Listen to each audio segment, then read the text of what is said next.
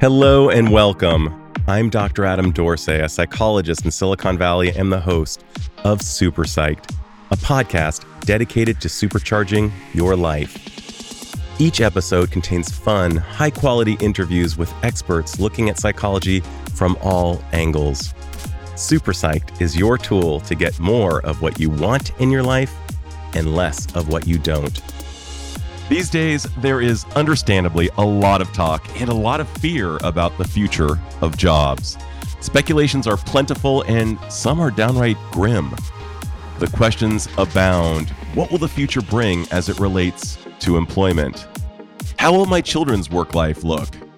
You may even be thinking, damn, what will my own work life look like in a few years? The truth is nobody knows, but a good place to form hypotheses about the future may exist in thoughtful analysis of current research as well as looking deeply at history. It is crucial that we cool our heads and listen to thought leaders who have real-world experience, plus those who have given deep and objective thought to the matter. And that is why I'm so grateful to have had this conversation with just such a person. Jeff Wald is the founder of WorkMarket, as well as several other technology companies, including Spinback, which was eventually sold to Salesforce. Jeff is an angel investor who holds an MBA from Harvard University and an MS and a BS from Cornell.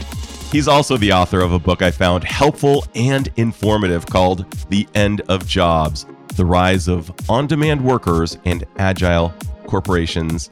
And Jeff and I geek out to the future of jobs as he sees it. As you will hear, Jeff draws deeply on research and history, and he gives his take on the skills that will be necessary in the future, the relevance of college education, jobs on the rise, jobs on their way out, jobs that will change, and his thoughtful weigh in on where we are heading in general. So listen in as Jeff and I talk about the future of jobs. Jeff Wald, welcome to Super Psyched. I am super psyched to be here, Adam. Let us dive in. Awesome. I'm so glad that you wrote this book. I have actually a son who's just about to enter college, and obviously your work is relevant to me, all the more so relevant to younger people whose lives at work are going to be dramatically different from anything we could conjure up in our imagination. Just 20 years ago, if somebody had even talked about Uber as a thing, we would have had askance glances because that was not a thing. And 20 years from now, we have no idea, but you very brilliantly decided to give a $1 million contest to anybody who comes closest to hitting the mark amongst your thought leaders. 10 people? Oh, 10 million. 10 million. Yeah, the $10 million prize I put up. Wow. Talking about putting your money where your mouth is. A $10 million prize to anybody. And that's a brilliant part of this book called The End of Jobs. I'm calling this episode The Future of Jobs. But let's dive in. What got you into this compelling topic? Well, I'll say this. I had started a company called WorkMarket, which is enterprise software that enables companies to organize, manage, and pay their on-demand workers. And we were lucky enough to have the company bought by ADP. We had raised $100 million in venture. We had a big exit. And through the development of WorkMarket, through its sale to ADP, I had the pleasure of going to conferences and giving speeches and being on panels.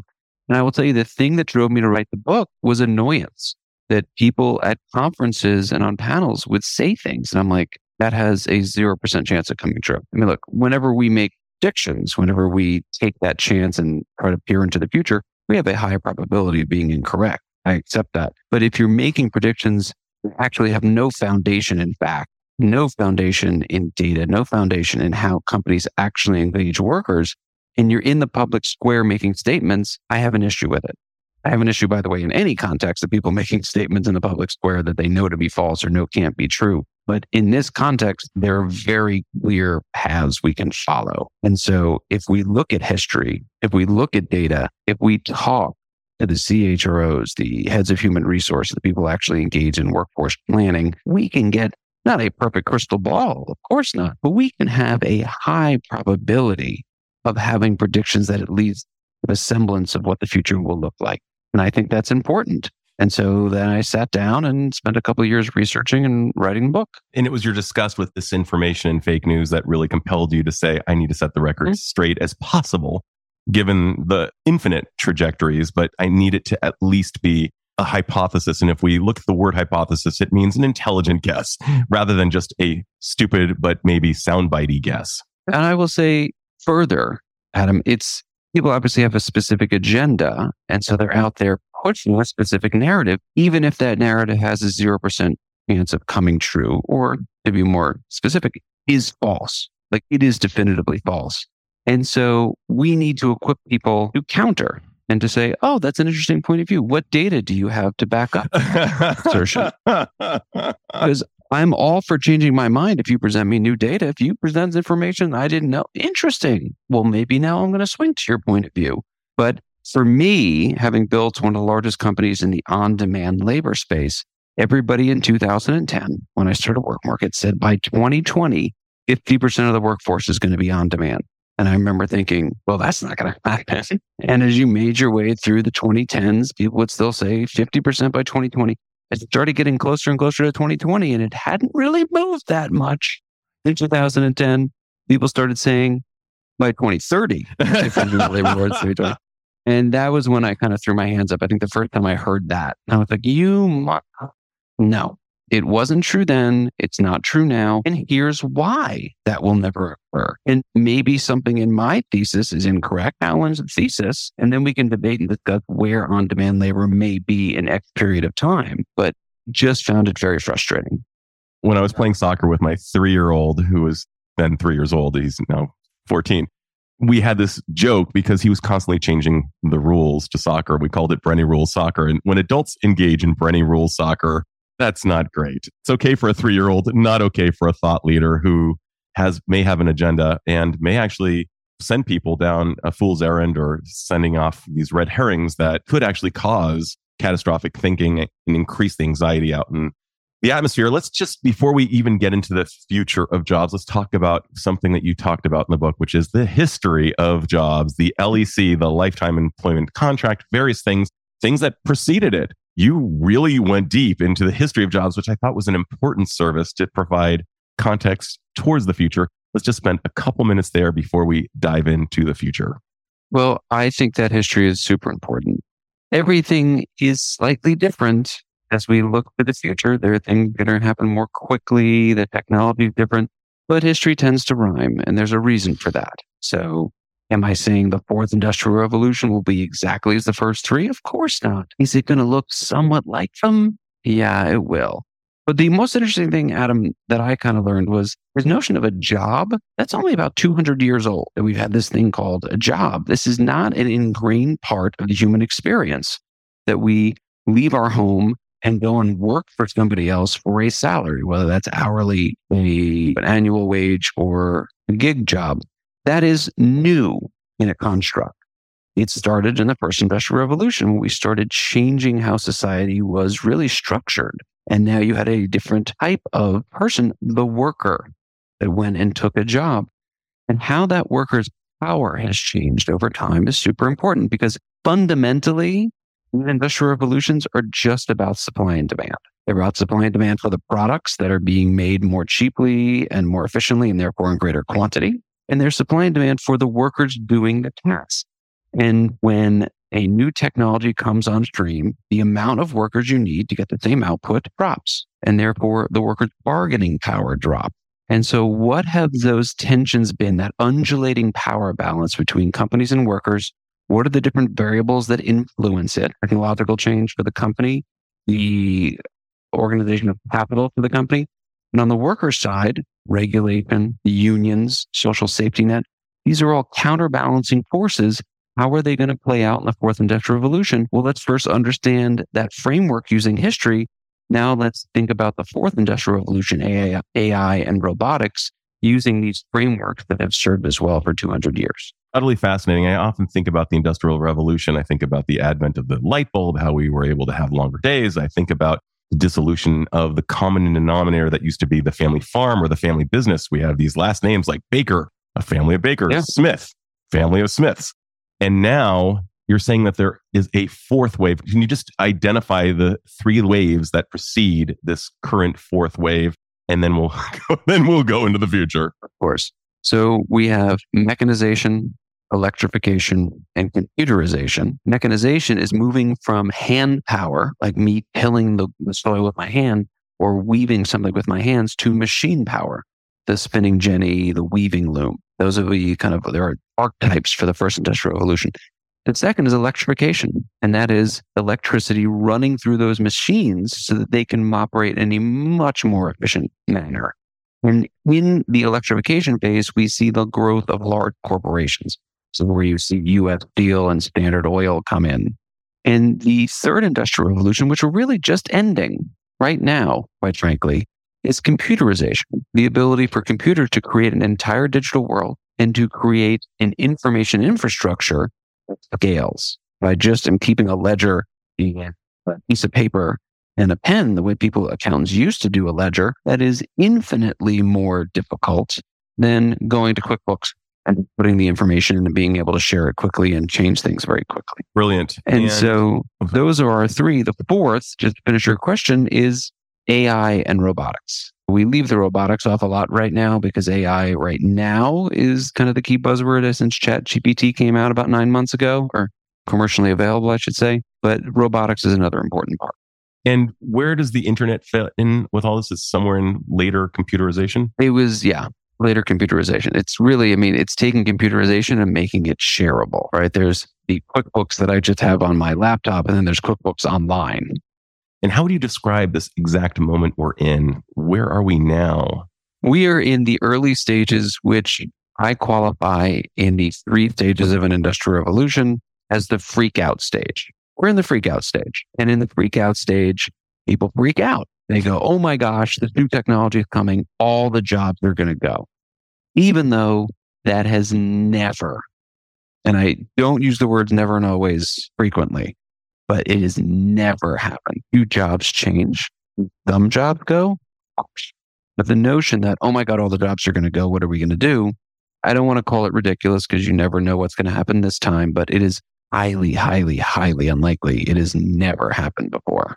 But we're in that freak out phase. So given the fact that you've thought about this deeply, you've had major thought leaders contribute to your book, each of whom is competing for a $10 million prize 17 years from now, not a small gain if they get it, and all of which were erudite descriptions of a possible future from where I sat. Where do you think we're going? I think we're going to hit into the second phase and then the third phase. The second phase, by the way, is economic and social dislocation, which is to say that there is going to be upheaval. You are starting to see it slowly. It takes time. And it's a very, very important point, is that these things take time. They do not happen right away. And we can get into some examples about that. The ATM example, the trucking example. But over a 15 to 20 year period, you will see some job losses. You'll see a lot more jobs change than lost, but you start to see it. And when that happens, if we don't have the right social mobility, if we don't have the right economic mobility, you get to see populism and nationalism, all kinds of things that historically have led to very bad societal outcomes. But as with each other time, we will get through that. And we'll get to the third stage, which is the stage of more jobs having been created. And it is a job of increased abundance because the unit factor cost of production has dropped because of the new technologies. So when we think about these things, it's important to understand that over the 200-year history of work, there are really only 3 kind of consistent data points.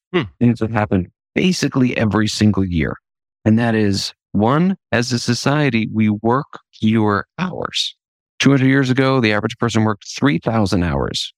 People think now the average person works 2,000 hours, but that's actually incorrect. The average person in the United States works 1,760 hours. And slowly, minute by minute, year by year, that goes down. That's 1. Almost uninterrupted over 200 years. 2, the number of jobs increases. Almost uninterrupted. The number of jobs every year in a society increases.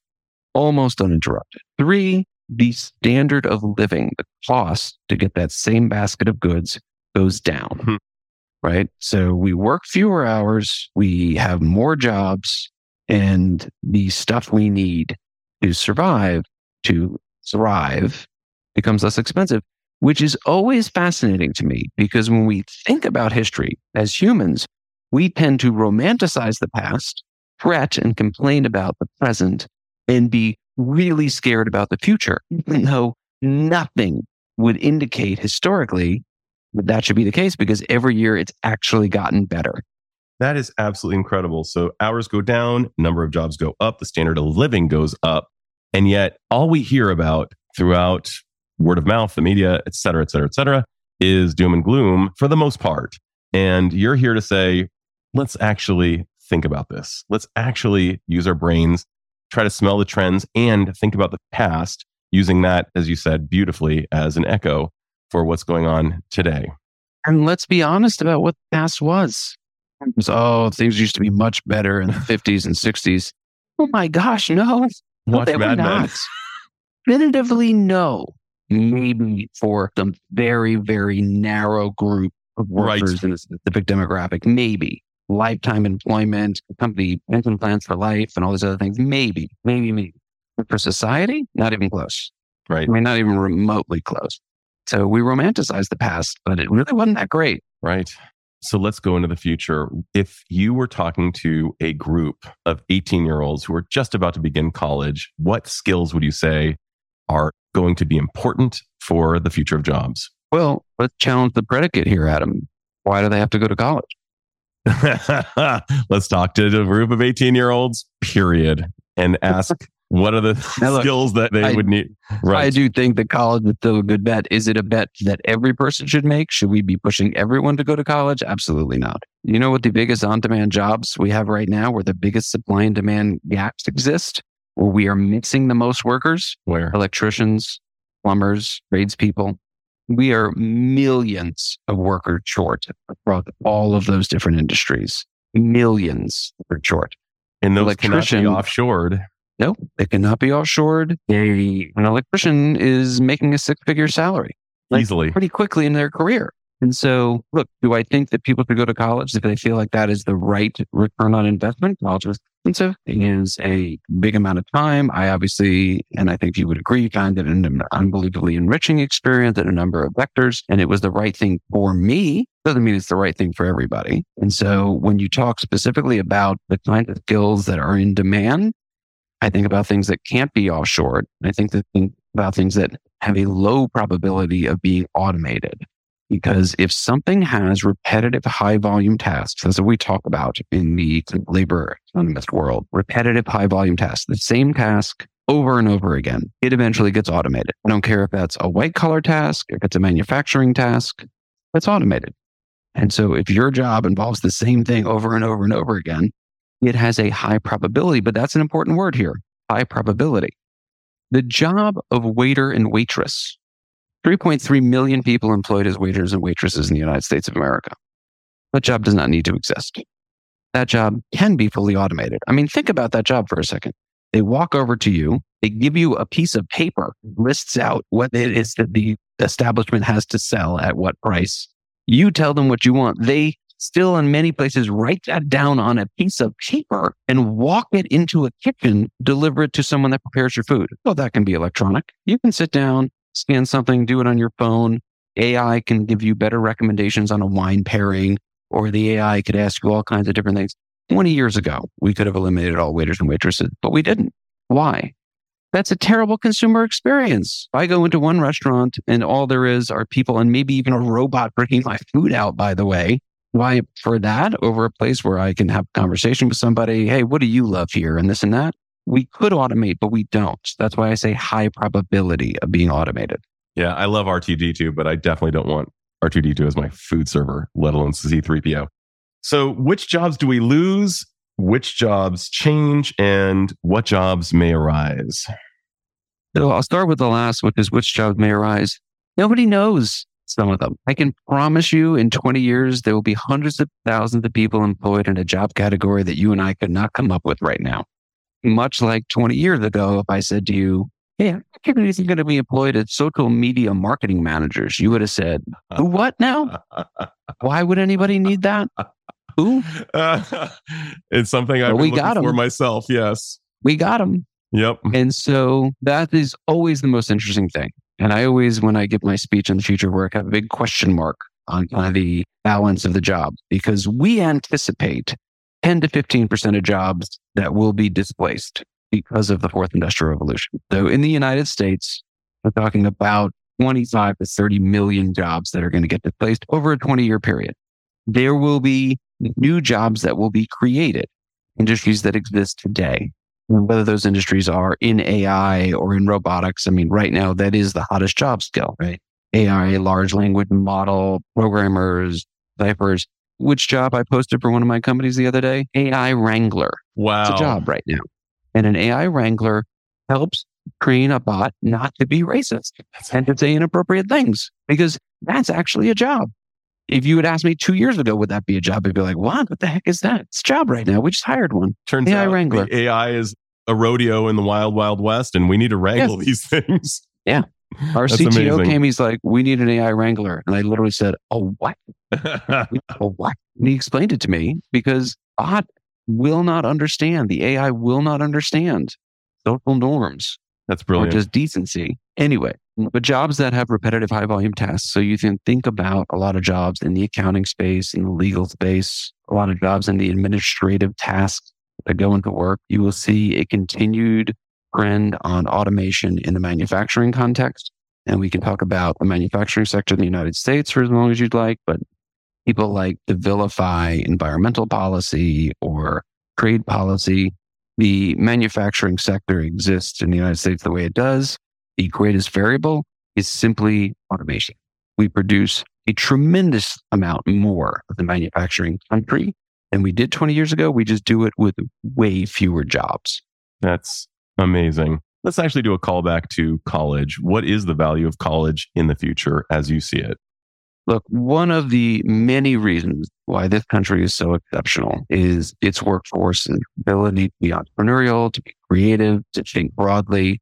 I do think those are learned traits through debate and discussion. And I do think college is the best place to be able to sit among people with different points of view, to challenge, debate, and discuss, and to open the aperture, if you will, and mature in your point of view, in your intellectual process, and in your exposures. And so, do I think that fewer people could go to college than do today? Yes. We have 32% of the US labor force has a college degree. I think that's too high. I would never make that choice for somebody if that's the choice they want to make. God bless. But do I think as a society, we are de-emphasizing optimal paths for people? Probably. But do I think it will play a very important role in the future? Of course, just not for 32% of the labor force. Well, you and I were in the green room. We were talking about the intrinsic value of being educated, being informed versus the extrinsic value. And you're kind of alluding to that now, that there is an intrinsic value to being a thinking person and some of those thoughts that are fortified through the dialectical in the college experience. And I think that's a really good point. It really kind of makes up for the notion that, okay, AI will be writing a lot of people's papers, but it will not be moving my mouth when I'm having an actual intellectual discussion. It's true. And that debate is very, very powerful, right? We talked in the beginning about, if you present me new information, I want to change my ideas. I want to change my beliefs. Quite frankly, I mean, ideas are much easier to change than beliefs, but we owe it to ourselves and to our society to have those discussions. And so when people will say to me, and I hear this a lot, how are you still friends with that person? They believe this and they believe that. I'll say, I'm friends with them sometimes because of that. Like, I want to hear their point of view, and I won't cut them off because of 1% of the way that they think does not align with what I think about that. Do I think that they're foolish? But do I respect them? And do I want to hear their point of view and debate and discuss? Absolutely. It's a time-honored tradition to have these two points of view that may be contradictory rubbing up against each other in a very ideally respectful way. And the sparks from that interaction can be far greater, especially if either or both of those parties goes in with that mindset of, I'm willing to change my mind. Mm-hmm. I'm here to learn something. Adam, I'll give it to you in a different context. I am a company builder. I have founded a number of tech firms. I will always hire people that have a very different point of view, but I will also always work on other projects. And people will say, well, I don't understand. You raised all this money for venture capitalists. How come they're letting you write a film script? And I say, because I'm better when I context shift. and I'll be struggling with what to do and how we architect something from a technology standpoint. And I'll go, you know what, guys, I'm just going to go write my film script for like a couple hours. And I'll come back and I'll go, I got it. Figure it out. As you're talking, I'm thinking about two of the great thought leaders who I recently interviewed, one of whom was Jeremy Lee, the dean of Stanford School of Design, who said basically great ideas never come about in a vacuum. You have to be exposed to two seemingly disparate ideas and put them together and see what they create. And then I'm thinking about Dorie Clark, who you may know, the author of The Long Game. She teaches at Duke School of Business. She's brilliant. And she's writing a musical right now, a spy lesbian musical, kind of think James Bond style, if you can imagine music, and the main star being a lesbian. And I think that is so important to do what you're doing. It's a time-honored tradition, whether it's Ben Franklin, Leonardo da Vinci, any of these people got their great ideas by sojourning out from their cubicle and exposing themselves to other ways of thinking. Well, look, everybody should do what Dorie Clark does on a number of fronts, because she is fantastic. She's been a friend for a long time and just a wonderful, wonderful human. But yeah, man, you got to and I tell my team, we have no meeting Fridays here at my new company. And on those Fridays, I say, look, no meetings, internal, external, catch up on your stuff, because you all have very specific KPIs. You know what you need to get done, or use that time to work on something else. Like write a book, start another company, advise other companies, do what you want on that day, assuming you have your stuff done, because I am paying you. I think we need to accomplish. But if you got your stuff done, do whatever the heck you want on Friday and Saturday. I love that idea so much. One of the ideas I give my clients is think of, let's say they're a Googler. I say, don't think of Google as google.com. Think of it as google.edu, a place where you're being paid to learn and kick ass for the company. Of course, you've got to do what your job description asks of you, but also see it as a park course where you're becoming stronger and better in general. I know that the 10% time was supposed to make that a reality, and yet people have told me who work there, yeah, that 10% time is aspirational. We don't really have that. But if you're able to at least look at your current job that is in front of you and ask yourself, how can I become smarter? How can I grow the vocational muscle that's important to me while I'm doing this and kicking ass for the company? We all win. That said, I'm going to go back to the 18-year-olds, the proverbial 18-year-olds, not necessarily going to college. What are the skill sets? If you were tasked with designing a park course, a vocational park course that would really help people with vocational skills or perhaps personal attributes that will make them rock the future and arrive at 2040 in a really good place, what would be some of those? You're not going to love this answer, but look, I'm going to use data that comes from the Bureau of Labor Statistics, which is actually an amazing, amazing place. I think second only to ADP's Research Institute in terms of gathering data in the workplace. But they would tell us where are the jobs with the greatest supply and demand imbalance is going to occur. And I direct people I know and love towards those places, because it is all supply and demand when you think about these things. And the answer to that question is definitively learn how to code, learn how to write code, and you will never go hungry. That's amazing. There will be a massive supply and demand imbalance for a generation. And we are churning out a tremendously larger number of coders. And AI with AI co-pilots is making the coding easier. So it is possible that supply and demand balance changes over time. Unknown, but that is the language of the future.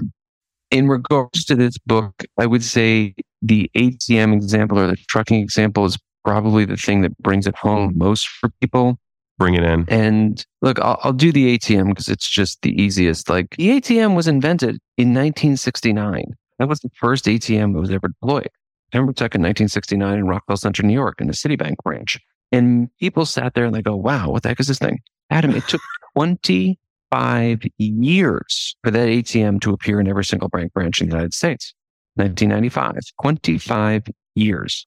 Now, when the bank branch was fully proliferated, what do you think everybody said about 500,000 bank teller jobs in the United States? I remember in your book, they thought they were going to disappear. They're going to disappear.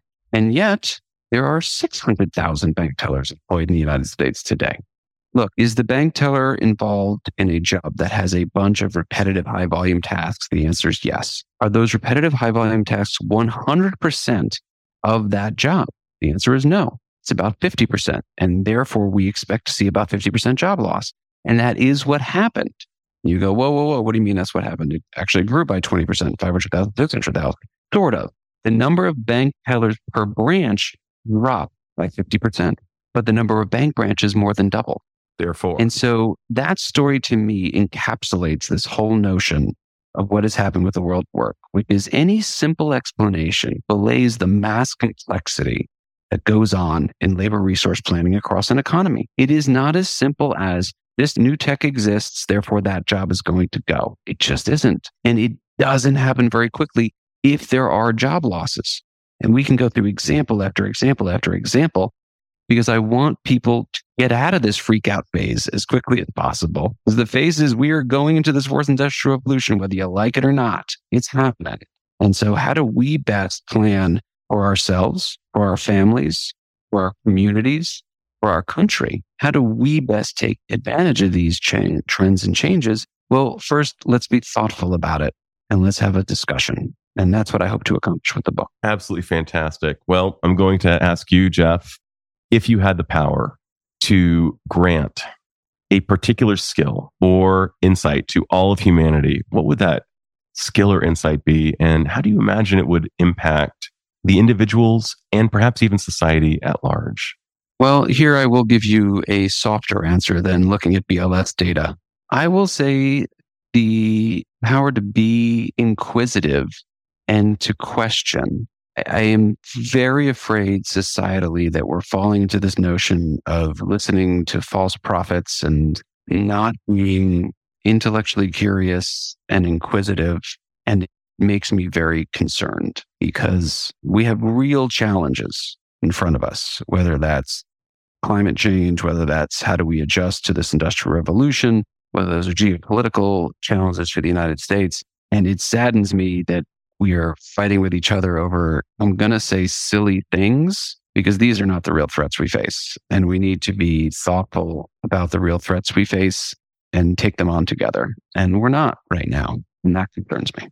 I love that, Jeff. And, I'm finding myself thinking about Adam Grant, who wrote Think Again. I'm thinking about Danny Kahneman, who describes System 1 and System 2 thinking, our abilities to answer quickly and versus thinking slowly.